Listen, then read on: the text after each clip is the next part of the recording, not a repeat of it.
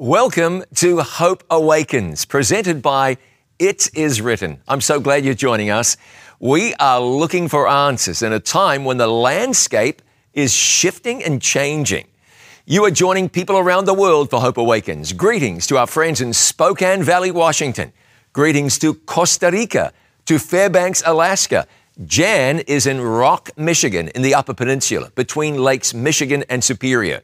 Rudolin is joining us from the Philippines. Panama, sorry, Pamela, not Panama, Pamela. Pamela's in the Rocket City. That's Huntsville, Alabama, home of NASA's Marshall Space Flight Center and Oakwood University. Dave is in Reading, Pennsylvania. Hi, Dave. Hi to Doris in Spavinaw, Oklahoma. That's 5 miles in a straight line from Hoot Owl, Oklahoma. And Spavinaw is the birthplace of Mickey Mantle. Hi to Rochelle in Huntley, New Zealand. That's where I was born. Billy is in Lancaster, California. Pilar is watching from Peru. Brenda is in Lewistown, Pennsylvania. And Tina is joining us from West Auckland in Aotearoa. We are learning together that there is hope in this moment. Thanks for being part of Hope Awakens.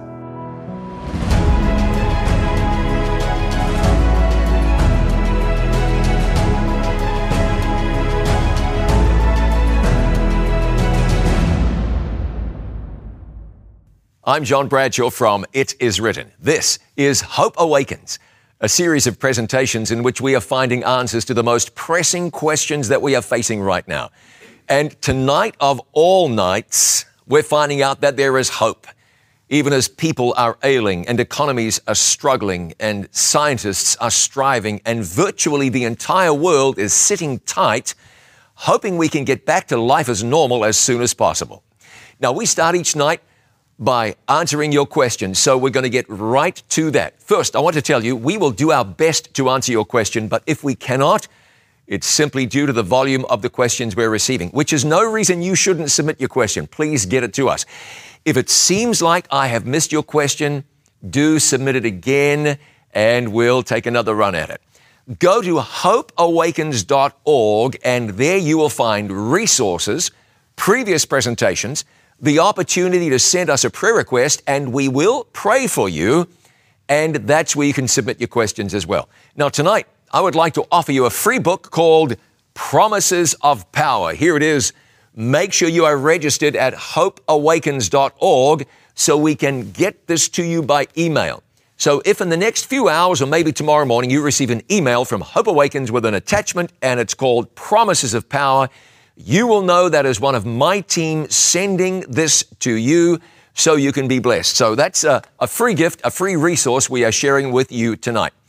Remember, at hopeawakens.org, you can submit your questions. To ask your questions, here's my good friend Doug Naad. Doug, thanks for joining me. Hey, John, it's good to be here, and also with our viewers at Hope Awakens. We've got some very good questions tonight, and here's the first one. Everything you say requires faith in a personal God and in the Bible. I seem to be wavering back and forth, and I don't seem to find an answer for me. Well, the answer is faith. Now, if you're wavering back and forwards, you're going to waver backwards and forwards until you choose not to. It's just that simple. The Bible says, in the beginning, God created the heavens and the earth, and you are going to choose to believe that or not. The Word of God says so. Now, I'm not advocating blind faith. You can find tons of scientific evidence to back that up. Many other good reasons why you should believe the Bible. The Bible says God forgives you of your sins. You can choose to believe that or not. The Bible says Jesus died for you. You can believe that or not. You look through the Bible and you will find tons of evidence as why the Bible is a trustworthy document. Archaeology bears out this book. History bears out this book. The manuscript evidence suggests that this book is absolutely believable. If you want to deal with doubt, here's what you do. You have faith. That's not saying don't find good reasons or evidences for your faith, but have faith. Faith is believing that the Bible says what it means and means what it says. Believing it is true because it says it is true. Take hold of the book. Choose that you will trust the God who can be trusted, and you will find that many of your doubts will disappear. You know, it has never been explained to me about calculating time. Was there a 001 BC and then to a 001 AD and then to our time? And where did this all begin and who started counting? Well, long ago it was decreed that Jesus died right about here. So everything before that is BC and everything after that is AD. It doesn't really matter. We reckon that this year is 2020. Those who look at Ussher's chronology of the Bible are going to tell you that we've been on this earth right around 6,000 years. Where the line should be drawn really is immaterial. So Google it, read an article out of an encyclopedia, but whatever you do, don't let it bother you or undermine your faith. How can my faith be practical and not misunderstood as an abstraction by others? You know, I find that some Christians, they're unable to speak common talk, and they find themselves always lost in religious talk. Okay, yeah, good thought. Well, firstly, you ought to be a Christian and be lost in wherever God is guiding you. Don't worry about whether your faith is palatable to non-believers, although you ought to try to be accessible. If you are just you and pray that God will guide you, that will be enough. Sometimes we can bend too far in that direction so that we're no longer distinctively Christian or distinctly people of faith. How to make it relatable? Just be you. Be a relatable person. Don't be weird. Be about as normal as you can be, but be a Christian first and let God translate your life into something that others can appreciate. I understand that the earthly sanctuary was built according to the heavenly sanctuary. What I don't understand is why is there a sanctuary in heaven when there's no sin there? But is that actually the case? Think about this. When you confess your sins, where do they go? By faith, you send them to your intercessor who is in the heavenly sanctuary. I'm not suggesting that the building up there in heaven is getting soiled. I don't mean that. But the same procedure that went through here on the earth takes place in heaven. Here there was intercession, ministry in behalf of sin. That's taking place in heaven as well. So this is why the earthly sanctuary was modeled after the heavenly, because what took place here physically and literally and with animals and blood takes place there with our sin and the blood of Jesus. On Friday night, John, you stated quickly that Jesus is the Creator. Do you have any Bible verses for that? I do. Let me take you in the Bible to, and I'm going to have to turn to this now because you just caught me on the hop a little bit. John 1, I think this is about the best place to go. John chapter 1, verse 1, in the beginning was the Word, and the Word was with God, and the Word was God. The same was in the beginning with God. All things were made by Him. That's about as clear as you would want anything to be. All things were made by Him. And over in the book of Colossians and chapter 1, speaking of Jesus, it says in verse 16, for by Him were all things created. Those are the Bible verses you're looking for. I notice you read from the King James Version Bible. I find this version very difficult to understand. Would you recommend another translation? Have you used other translations? Well, respectfully, I'm going to challenge your powers of observation, because in Revelation today, we're using almost exclusively a New King James Version of the Bible. I like the King James, but the reason I'm choosing to use the New King James is for the reason that you are suggesting. There are some people, particularly people who aren't that familiar with Christianity, who find some of the archaic language a challenge. So use the version of the Bible that you want to use. Use a version. Don't go with a paraphrase. But if you don't want to use the King James, you're asking me for a recommendation. I would recommend the New King James, and many of my theological friends would recommend the New American Standard Bible. The last thing I want to do and the last thing I will engage in is a war over Bible translations. That's not necessary. So what we're mainly using is the New King James. I hope that works for you. If it doesn't, God will lead you to what does. John 3:17 says that Jesus came into this world not to judge, but to save. Why do you say that Jesus is our judge? Good question. We're dealing with different points in time. John 3:17 is one of the most underestimated, underutilized verses in all of the Bible. We know John 3:16, verse 17 says, for God sent not His Son into the world to condemn the world, and that word condemn can be judge, but that the world through Him might be saved. It's a beautiful verse. But that was during Jesus' earthly life. He's in heaven now, so he has moved into another phase of his ministry, which is judgment. On earth, he wasn't here to judge. In heaven, he's engaged in a work of judgment, which is simply reviewing our lives and honoring the decisions that we have made for or against God. My mother passed away recently, and it made me wonder, if you die before accepting Jesus, will you still make it into the kingdom of heaven? Oh, now that's not something I would recommend. The Bible says that we're saved through Jesus. There is no other name by which we might be saved other than the name of Jesus. Now, can it be that somebody wasn't a Christian and can be saved? I think we could say that's possible. I'm not going to give you examples. I'm not recommending not being a Christian, but I'm going to say that it seems that maybe there are some who responded to all the knowledge of God that God revealed to them, and they might be found in heaven. So I want to tread carefully here. Let's trust God to be the judge, and let's know the Bible says that salvation is through Christ. So put your faith and your trust in Jesus.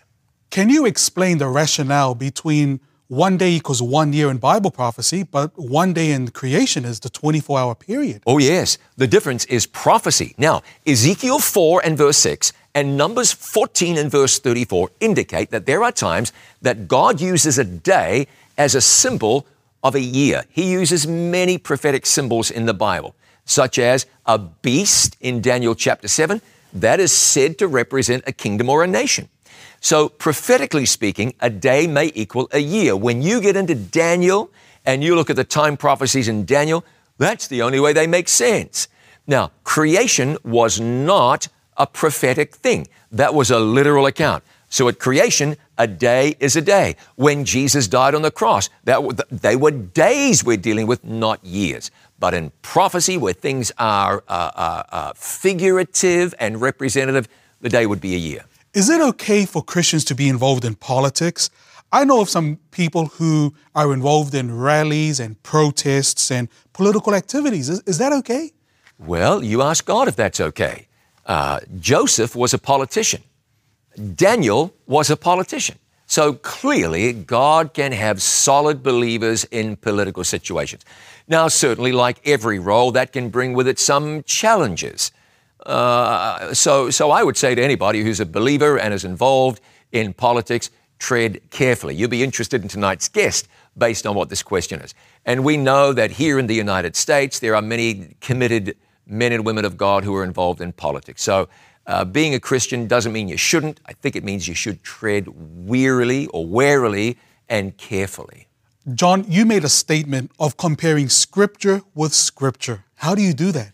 Well, you look at what the Bible says here and compare what it says there. Paul uses this phrase here. How else does he use it? Jesus said something. How do people refer to that later on? The Old Testament Bible writers used phraseology that the New Testament Bible writers pick up on.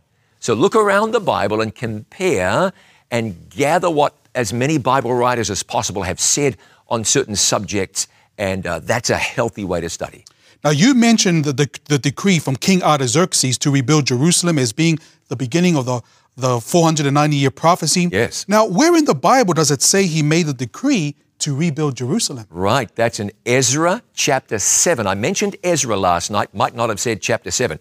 Read from about verse 13 down to about verse 26, and the decree you want is the one to restore and rebuild. That decree. It's there in Ezra 7. How do you explain 1 John chapter 2, verse 1 and 2, which uses a courtroom metaphor to illustrate Jesus as our advocate, pleading our case before the Father as if to convince him to accept Jesus' sacrifice on our behalf? Oh, no, that's not the case. Jesus isn't trying to convince a hard-hearted judge. Go back to the sacrificial system. When the high priest ministered the blood of the sacrifice, that wasn't to convince God to accept the person's penitence. That wasn't the case at all. It was simply representative that the person was penitent. Jesus is in heaven not to twist the arm of his Father, but to minister the benefits of his shed blood or the merits of his shed blood. So this isn't trying to cajole an unwilling authority into being merciful, not by any stretch. Be careful how you look at that. When churches reopen, will we still practice social distancing, keeping 6 feet away from each other? I don't know. We'll have to wait and see. It'd be interesting to see how that shakes out. Now, I lost my husband 10 months ago, but I would love to know, when I die, will I be with my husband in heaven? And will we live like we lived here on earth? We shared 56 years together. Well, congratulations on 56 years of marriage, and my heart goes out to you because you've suffered a great loss. I'm so sorry. In heaven, here's what we know. The relationships we have there will be better than they were when they were on earth. So whatever marriage is going to look like, it's going to be better. So you keep your eyes on Jesus and look forward to spending eternity with Him and knowing your husband on a whole new level throughout eternity. The enemy knows my weakness and he's attacking me severely at it.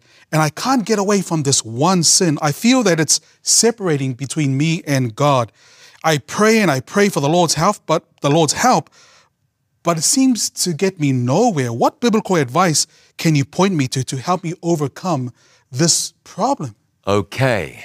Well, here's what you do. The Bible says that we should consider ourselves to be dead to sin. Now, if this sin is getting you down, you go to God and you say, I've had enough of this, no more. Claim Bible promises. Claim the promises that speak to whatever it is what you are wrestling with, and tell God that He is to deliver you from this. Remember 1 John 4, verse 4, greater is He that is in you than he that is in the world. So, put your foot down. Tell God it's got to stop. Tell Him you are willing. By the way, if this is an addiction sort of a thing, go to a counselor, get a support group around you. If it's an internet sort of a thing, pull the plug and cancel whatever you need to cancel and get password protection and have somebody watching over your shoulder to keep you accountable. There are things you can do to get folks to help you with certain challenges, you know. But go to the Lord, claim the promises of the Bible, tell God it's got to happen. You're willing for Him to do anything necessary to get this out of your life, and God will indeed work. This is a good question. How do I know that I've grieved the Holy Spirit and it's too late for me? I know that it's not, because you are asking, because you care, because you are watching Hope Awakens, and there's something in your heart that's concerned about that. You are concerned. That suggests with ample evidence that it is not too late for you, and you have not grieved away the Holy Spirit. I think we've grieved away our time, Doug. Thanks for asking the questions. Very good questions. Looking forward for more. I appreciate that a lot. Appreciate you getting your questions to us. Excuse me. Our guest tonight, a very special guest, happens to be the 62nd chaplain of the U.S. Senate. He's the pastor, the spiritual advisor to the senators of the United States. He's been in that role since 2003. And he holds the distinction of being the first African American to fill that very important position. He is a native of Baltimore, Maryland, and it is my pleasure to welcome to Hope Awakens, Dr. Barry Black. Dr. Black, thank you for being with me tonight. It's my honor to be with you. We're honored. Let me ask you this. This is a time where many people are struggling for hope. Even in times of relative calm, there's plenty of reason that people lack hope or would like more. Share with me what you would share with somebody who was looking for hope. Where would you point them? What would you say? Well, I would say to him or her that hope is a part of faith. And Romans 10:17 says, so then faith comes by hearing, and hearing by the word of God. Romans 12:1 and 2 says, we renew our minds. So renewing your mind by exposing it regularly to the supernatural power of God's word is the greatest way to get faith, which, according to Hebrews 11:1, is the substance of things hoped for, the evidence of things not seen. Can you share with me an experience from your own life where there was a time that you were looking for hope and maybe hope was in short supply? Tell me how you approached that and what got you through that. My mother died in 1987. She walked into a hospital. She was given the wrong medication. She went into anaphylactic shock and into a coma that she never came out of. It was near D.C. I had general conference, top leaders in the church come and anoint her, we claim the promise of James 5:16 that if they're sick, anoint them and they will be restored. My mother died and I was devastated. I was hopeless and I was agnostic. I just didn't know what to believe. God managed to bring me out of that fog of depression and doubt when someone gave me an audio tape of my mother's last prayer. It was a prayer she prayed for an 11 o'clock service in church, the last time she was in church. And when I heard the sophistication of the prayer from a woman who only had a fourth grade education, and yet the prayer had to do with theodicy, why bad things happen to good people, I realized that the Holy Spirit was praying through my mother. I realized the supernatural power of God's foresight, and that brought me back to a stronger faith, and I have not looked back since. It's inspiring. Now, you're a military man. I don't know if I should say former military man. You retired from the Navy as a 2-star Rear Admiral. That would translate to being a Major General in the Army or the Air Force. In military situations, often people struggle with hope. Our servicemen and servicewomen get into very difficult situations. In a situation like that, how is a person to find hope and hope to see through that fog you just mentioned? Well, a military career is a great challenge. The centurion said to our Lord in Luke, I am a man under orders. When you are a person under orders, you can have a career-ending misstep at any time. You can do something that displeases the individual writing your evaluation, your officer efficiency ratings in the Army, your fitness reports in the Navy, and that can be the end of your career and can even be a demotion. You must learn to trust God to help you navigate through that labyrinthine journey from lieutenant to wherever you're going to end up. And let me tell you, Romans 1:17, the just indeed live by faith. All right, let's carry on. I got one more question for you along that vein. Biblically, if someone were to come to you and say, Dr. Black, give me hope from the Bible, share a couple of principles that you would say, here, this can fire you up and give you hope. Well, the thing that I would say, first of all, that would give you hope is Romans 8:28, in everything, God is working for the good of those who love him, who are the called according to his purposes, not our purposes, but his purposes. So whatever happens to you, if you are a believer in Jesus Christ, God is working with it. We see that in the life of Joseph, who believed in the God who sent Christ. And Joseph was thrown in a pit, but the Lord was with him. Sold to a band of Ishmaelites, but the Lord was with him.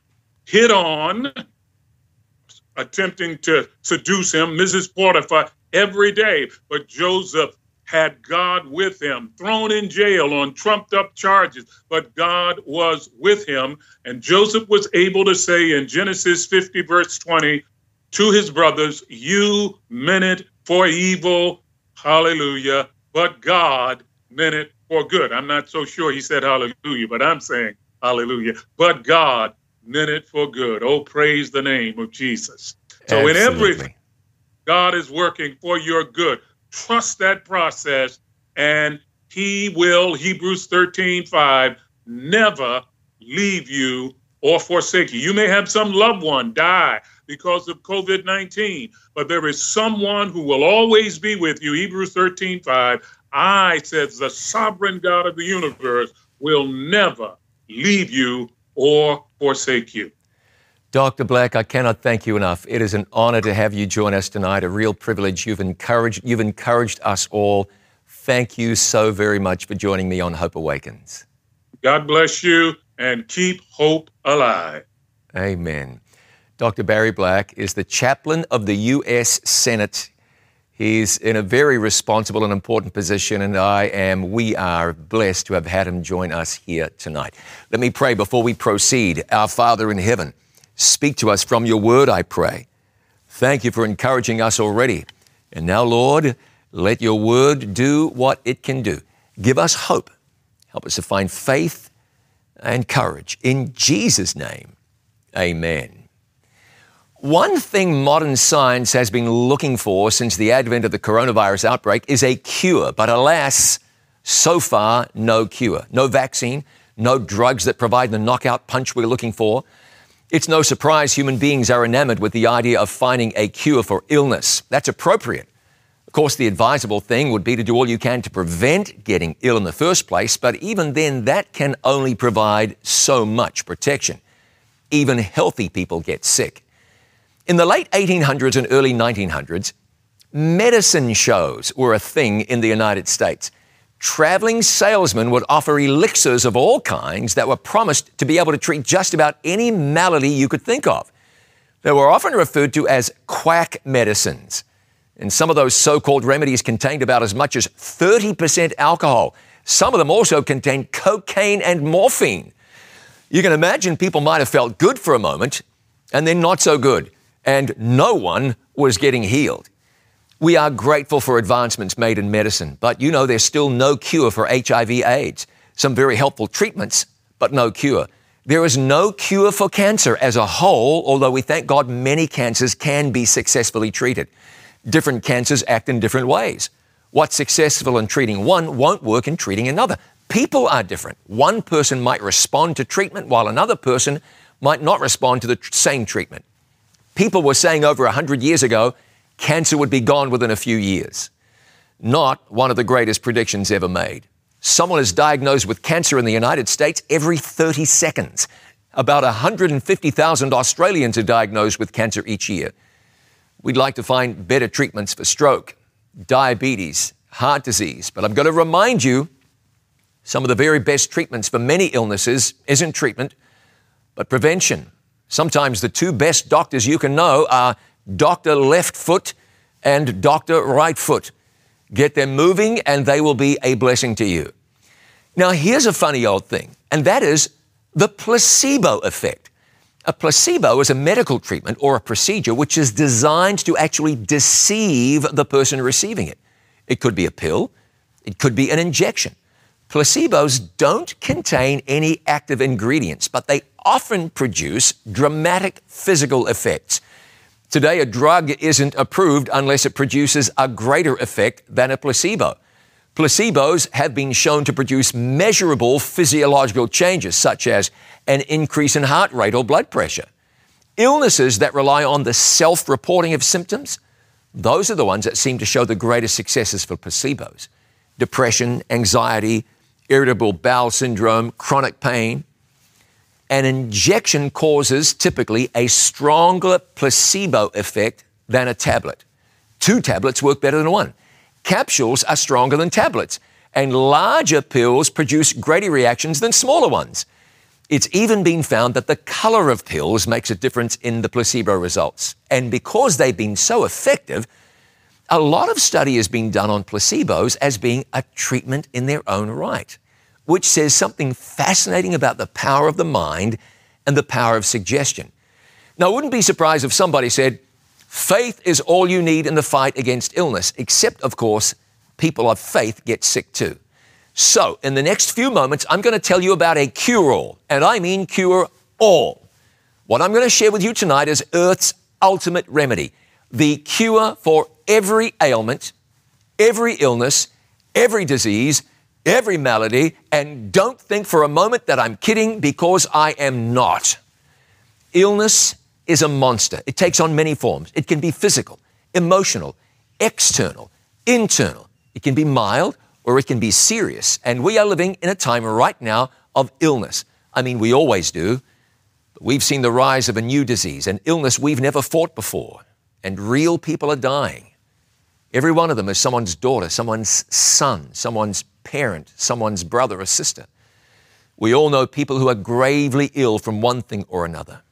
But I want to tell you right now There is a better day coming. Let's start in the Bible. The book of Revelation, chapter 21, verse 4 says, "And God will wipe away every tear from their eyes. There shall be no more death, nor sorrow, nor crying. There shall be no more pain, for the former things have passed away."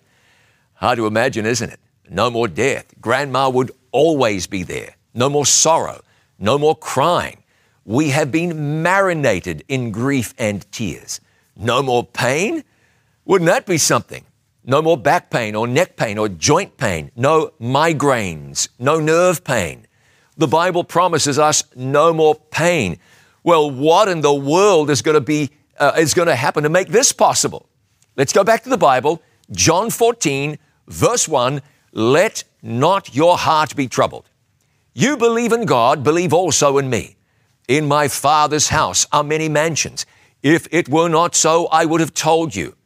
I go to prepare a place for you. And if I go and prepare a place for you, I will come again and receive you to myself, that where I am, there you may be also." That is a promise from Jesus himself. I'm coming back. And when I come back, I'm going to take you to my Father's house. He's talking about heaven. Paul wrote to Titus, looking for the blessed hope and the glorious appearing of our great God and Savior, Jesus Christ. In the book of Revelation, we see Jesus' return depicted in graphic terms.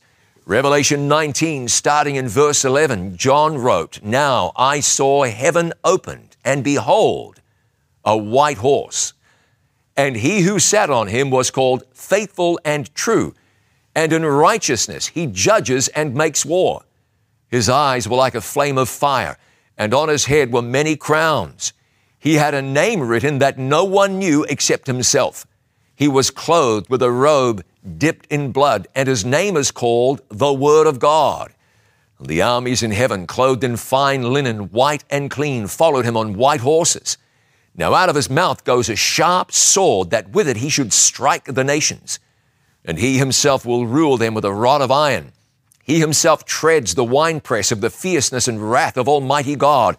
And he has on his robe and on his thigh a name written, King of Kings and Lord of Lords." You can almost hear the hallelujah chorus. The return of Jesus is a cornerstone of the Bible. Even back in the book of Job, which is said to be the first book of the Bible to be written, we read this. Job said, "For I know that my Redeemer lives, and he shall stand at last on the earth. And after my skin is destroyed, this I know, that in my flesh I shall see God." Way back then, faithful Job was looking forward to the return of Jesus. So when is the return of Jesus going to happen? That's the million-dollar question, isn't it? And I think there are people who've made $1 million suggesting they know when it's going to happen. There has been a slew of false predictions over the years, and I have no increase in increasing that number. I have no interest in increasing that number by one right now.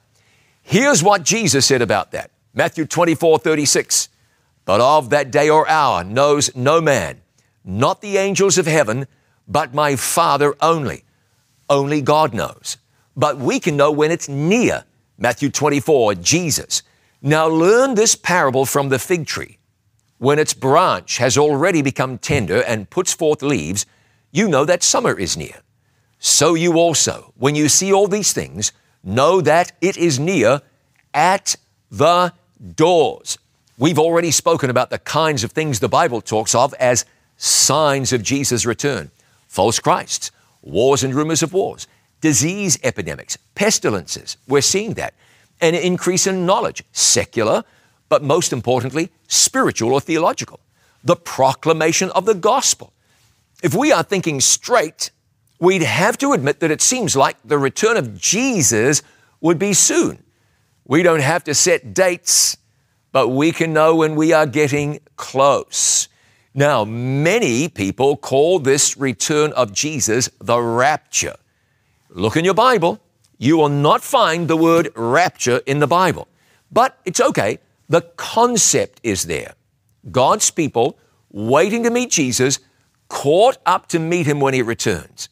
You'd think an important event like this, so meaningful to everyone everywhere, would be awaited by all believers, and that every one of them would be ready for the day when it comes. But oddly enough, that is not the case. Some church folks just aren't that interested. Many people who would not describe themselves as religious maybe are living without any understanding of what is promised here. But it's only a matter of history repeating. I'll tell you why. Israel had been looking forward to the advent of the Messiah ever since ever. God made a promise in the Garden of Eden that the Messiah would come. We saw last time we were together, Daniel predicted with incredible accuracy the very year the Messiah would be anointed. We discovered that would be the year 27 AD. They had been watching. It was there in the scriptures all along. Remember the Christmas story? Who came from afar to see baby Jesus? The wise men. Why were they there? Matthew 2 says, "Now after Jesus was born in Bethlehem of Judea in the days of Herod the king, behold, wise men came from the east. And they came to Jerusalem, saying, Where is he who has been born King of the Jews? For we have seen his star in the east and have come to worship him." Seen his star? What star was that? The wise men had evidently seen a mysterious light in the heavens. They saw a star. They searched the scrolls of the ancient records. The prophecy of Balaam had declared, "There shall come a star out of Jacob, and a scepter shall rise out of Israel." Numbers 24:17.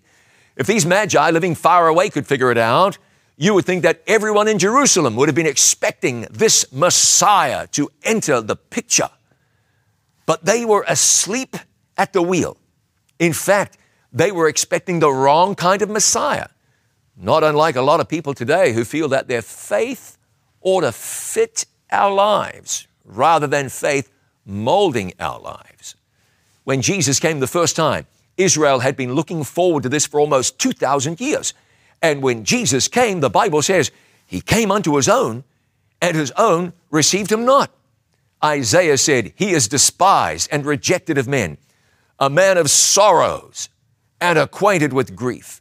If a nation carved by God out of the rock of humanity, a nation that had access to the scrolls and carried a rich tradition of faith, could absolutely swing and miss when it came to the arrival of Jesus, we had better at least consider the idea that people today could also get it wrong when it comes to the second coming of Christ. No, we don't have to get it wrong because the Bible says so much about it. Let me encourage you. Read the Bible. Pick it up. Put down the remote for a moment and pick up the Bible. Read it. Think about it. Learn from it. Chew on it. You don't have to believe what everyone else is saying, whether good or bad. Ask God to speak to you, to show you what you need for your spiritual growth. A fellow I know was on a journey, literally. He had crossed the country with some friends, was out doing his thing, living like he was not a believer, because that was the case. A lady at a market gave him a Bible when he bought some things from her. She gave him her own Bible. He read it, and it turned his life around. Read. Let me appeal to you.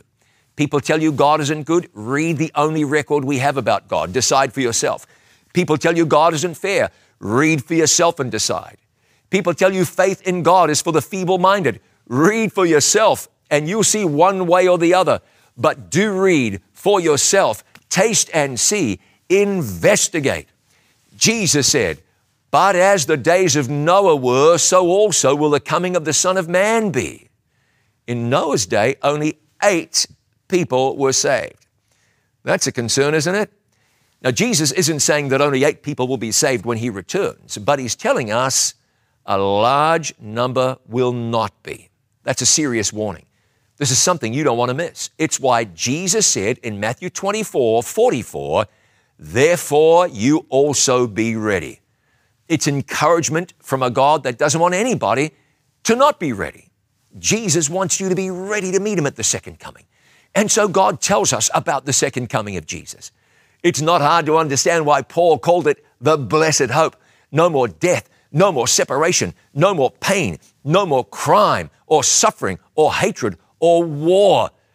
It's no wonder John prayed in Revelation 22:20, even so come Lord Jesus. That's the last prayer in the Bible, and it's a prayer for the return of Jesus. In Acts 1, it says, now when he had spoken these things, while they watched, he was taken up, and a cloud received him out of their sight. And while they looked steadfastly toward heaven as he went up, behold, two men stood by them in white apparel, who also said, Men of Galilee, why do you stand gazing up into heaven? This same Jesus who was taken up from you into heaven will so come in like manner as you saw him go into heaven. The angel said, Jesus will so come in like manner. So he's really going to return. This is something literal. The return of Jesus is not a spiritual event. It's not when you accept him in your heart. He's really going to come back to the earth. And notice this, behold, he is coming with clouds, and every eye will see him. That is Revelation chapter 1 and verse 7.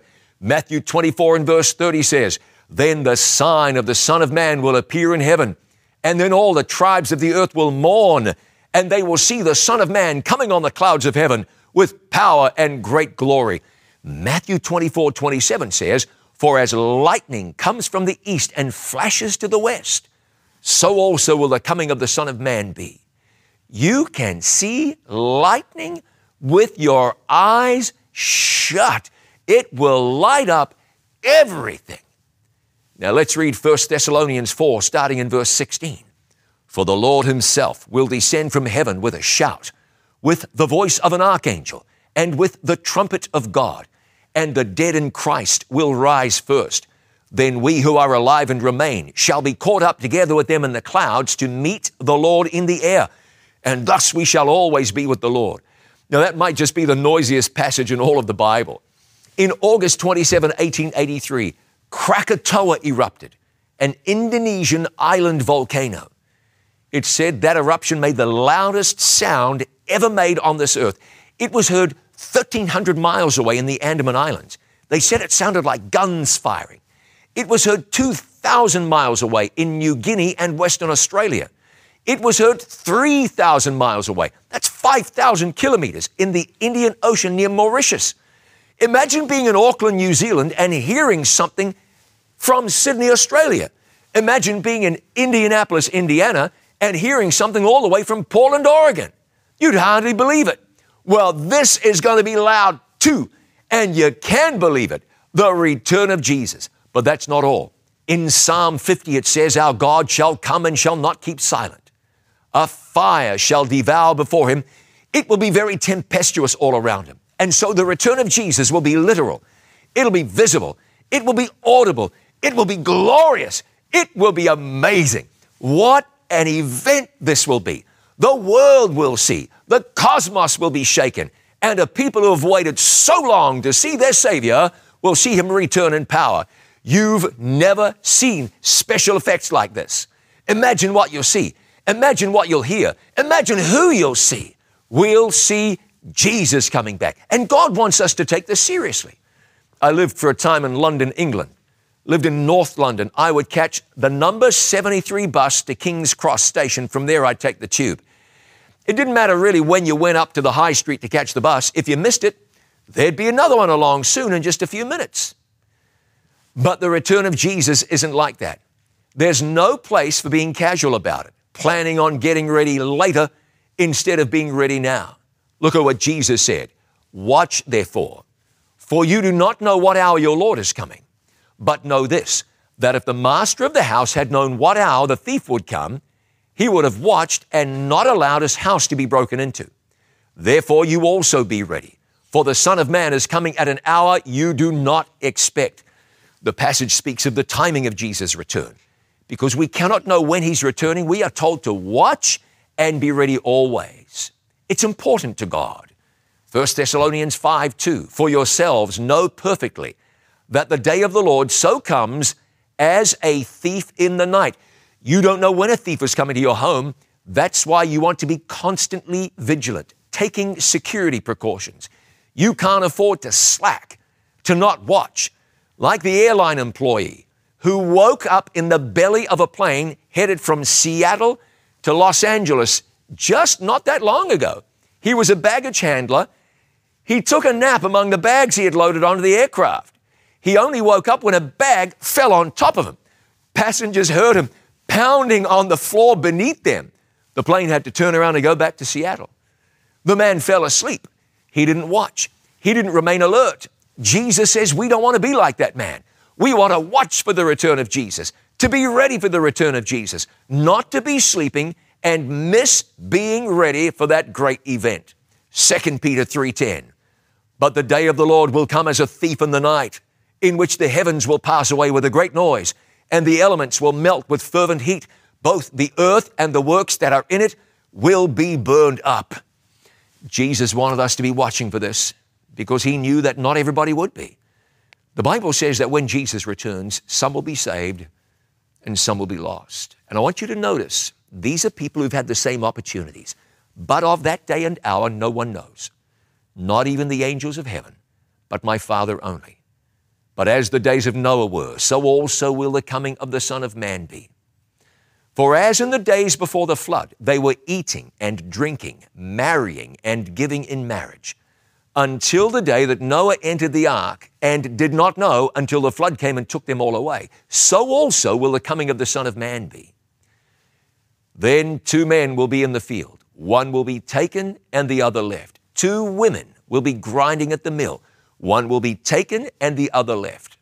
Watch therefore, for you do not know what hour your Lord is coming. Notice, 2 people engaged in the same pursuit, 2 people going about their business in the same way. They both should be saved. But Jesus said one will be and one won't be.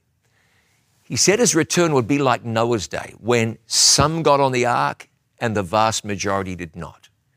Those who took advantage of the provision God had made for their safety were saved. And those who ignored God's offer were not. We can't blame God for that. He didn't destroy the world with a flood because he was a tyrant, but because evil had very nearly removed every last trace of hope. There would have been no nation out of which Messiah would have come. God destroyed the world so you could have a future, not because he's some sort of bloodthirsty ogre. Accusing God of cruelty would be like, it'd be like accusing a doctor of cruelty for amputating a gangrenous toe. You take the toe so the rest of the body has a chance. When Satan had just about destroyed the entire world, God removed the evil so there'd be a chance you could be saved. So there'd be 2 groups in the end, one saved, one lost, unnecessarily so. And God wants you to be in the group of people who welcome in eternity. Do we have to face the future with fear as we look forward to the return of Jesus? Oh no. Jesus invites us, come to me, all you who labor and are heavy laden. I will give you rest. Matthew 11:28. He says, I am the bread of life. He who comes to me shall never hunger, and he who believes in me shall never thirst. That's John 6. Jesus said in John 7, on the last day, that great day of the feast, Jesus stood up and this is what he said, if anyone thirsts, let him come to me and drink. You see, Jesus invites you. The last invitation in the Bible is found just 5 verses from the end of the Bible. And the Spirit and the bride say, come. And let him who hears say, come. And let him who thirsts come. Whoever desires, let him take the water of life freely. What an invitation. I met a lady one night. She'd been hopeless. She had given up on life. Everyone in her life had given up on her. She felt like there was no point living. She planned to take her own life. But you know what happened next. Someone invited her to read the Bible. And when she did, she found hope. She found a Savior who welcomed her, a Savior who loved her. She was changed. And now she lives in the hope of the return of Jesus. You know, this assures you that somebody loves you, somebody cares for you, somebody accepts you. And not just any someone, but the someone, There's a loving God who says there's something beyond this world. He's telling us that because he knows that so many people are going through so much right now. You're looking at losing a job. Well, God says there's a better day coming. You're caring for or worried about a sick family member. God says one day there'll be no more sickness. You're trying to figure out how you're going to make it in this world. God says, I've got you covered. You've had a run of bad luck. God says, I'm blessing you. And things are going to look better before too long. You've buried someone you love, lost a family member or a friend. God says, there's got to be a great reunion one day. There's a lot of pressure, a lot of struggling, a lot of hardship in this world. It might be hard to pay your bills. You might have got a diagnosis that was not good. You might have a relationship falling apart. But God says the best is yet to come. Don't give up on God when we have so much to look forward to. God wants you to have hope about the return of Jesus, because when he comes back, he's coming back for you. I often get asked if Jesus is coming back secretly. No. His return is something you will see, something you will hear. That's what the Bible says. It says every eye is going to see him. Imagine the king or the queen of a certain nation coming to your town. There'd be a civic reception. The news media would cover the event. It would be a big deal. When King Jesus comes to your hometown to take you to be with him forever, he's not going to slip in unnoticed. You are going to know. What an event that will be. But notice the urgency in Revelation 22. He who is unjust, or she for that matter, let him be unjust still. He, she who is filthy, let that person be filthy still. He who is righteous, let him be righteous still. He who is holy, let him be holy still. And behold, I am coming quickly, and my reward is with me, to give to everyone according to his work. So when Jesus returns, every case is decided. The saved will be saved. The lost, lost.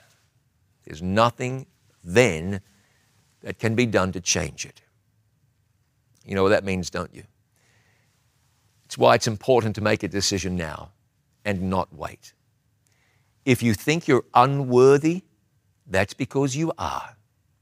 But you're never going to get to heaven because you're worthy. You'll get to heaven through faith in Jesus. If you think you're unready, it's all the more reason to make a decision for Jesus now and not wait for a moment. He saved the thief on the cross. He can save you. He saved that woman taken in adultery. He can save you. He saved the woman at the well. He saved a demon-possessed man who was living among the tombs. He wants you too. He offers you everlasting life. What are you going to do with that? When Jesus returns, the entire human race will be divided into two groups, the redeemed and the rest. Look at what Isaiah says. It will be said in that day, behold, this is our God. We have waited for him, and he will save us. This is the Lord. We have waited for him. We will be glad and rejoice in his salvation. Jesus is coming back. When he does, he will make a grand entry, befitting one who is King of kings and Lord of lords. The heavens are going to depart as a scroll, and Jesus will come riding down the great corridors of space. Is the blessed hope your hope? Let me ask you where your confidence is right now. Do you have a future as bright as this one planned? If you're without God right now, how's that working out? Let's be honest. Where are you headed? God has something truly wonderful for you. True story. Homeless man was found by some boys playing in the snow near a bridge. Poor man had died from hypothermia. He died alone and broke. In order to get food, he would scratch through rubbish, trash cans. In order to get money, he'd beg. What he didn't know is that his great aunt had died a little while before, and had instructed her lawyers to find her family members. He was one of the few that could be found. She left him $19 million. True story. He died homeless and penniless, when in actual fact, he was a very wealthy man. He fought hunger every day when he could have bought the local supermarket. He didn't have a home of his own, never slept in a bed, but he could have bought the 10 most expensive homes in town and furnished them lavishly and had plenty of money left over. He just didn't know what he had. He didn't know who he was. Do you know who you are? Do you know what you have? Do you know how wealthy you are? Do you know what God has done for you? Do you know what God offers you right now? The man was the nephew of a wealthy woman. She was his great aunt, and he just didn't realize it. You are a child of the King of Heaven. You know that's true. Therefore, you have hope right now. Hope that soon you will be reunited with Jesus. You are not a spiritual pauper. You have access to heavenly riches. You have a future. Jesus is your elder brother. God is your father. But you say, I don't feel like I'm worthy. Let me ask you a question about that homeless man. Was he worthy of the $19 million? You might say no. You might say yes. Wasn't a question of worthiness. It was a question of relation. And it was a question of what the woman did. She left him $19 million. All he needed to do was say yes. And every day from then on would have been a much brighter day. Are you willing to say yes to Jesus right now? When you do, every day from here on out will be a brighter day. And sure enough, soon Jesus is going to return to this earth. He's going to gather us together and take us home. It's not medication that's ultimately going to make this world right. It isn't a vaccine. It isn't money. It isn't politics. What's going to set things right is the return of Jesus. And we sense now that it won't be long. Paul called the return of Jesus the blessed hope. Is it your hope? It can be. Can you trust in Jesus? You may. Invite him into your life. Believe that when you do, he comes into your life and makes it real and makes everything great. Come on, let me pray with you. Let's seal a decision for Jesus right now. Our Father in heaven, I thank you for the blessed hope. It's real that Jesus is going to come back. He came before 2,000 years ago, and he has promised us again and again, I will come again. Friend, would you welcome this Jesus into your heart right now? As you do, he comes. Lord, we thank you. And we pray tonight in the blessed hope. In Jesus' name, amen. Thanks for joining me. Remember to get your free offer. Register at hopeawakens.com. We'll send that right to you. See you for more next time on Hope Awakens. And God bless you.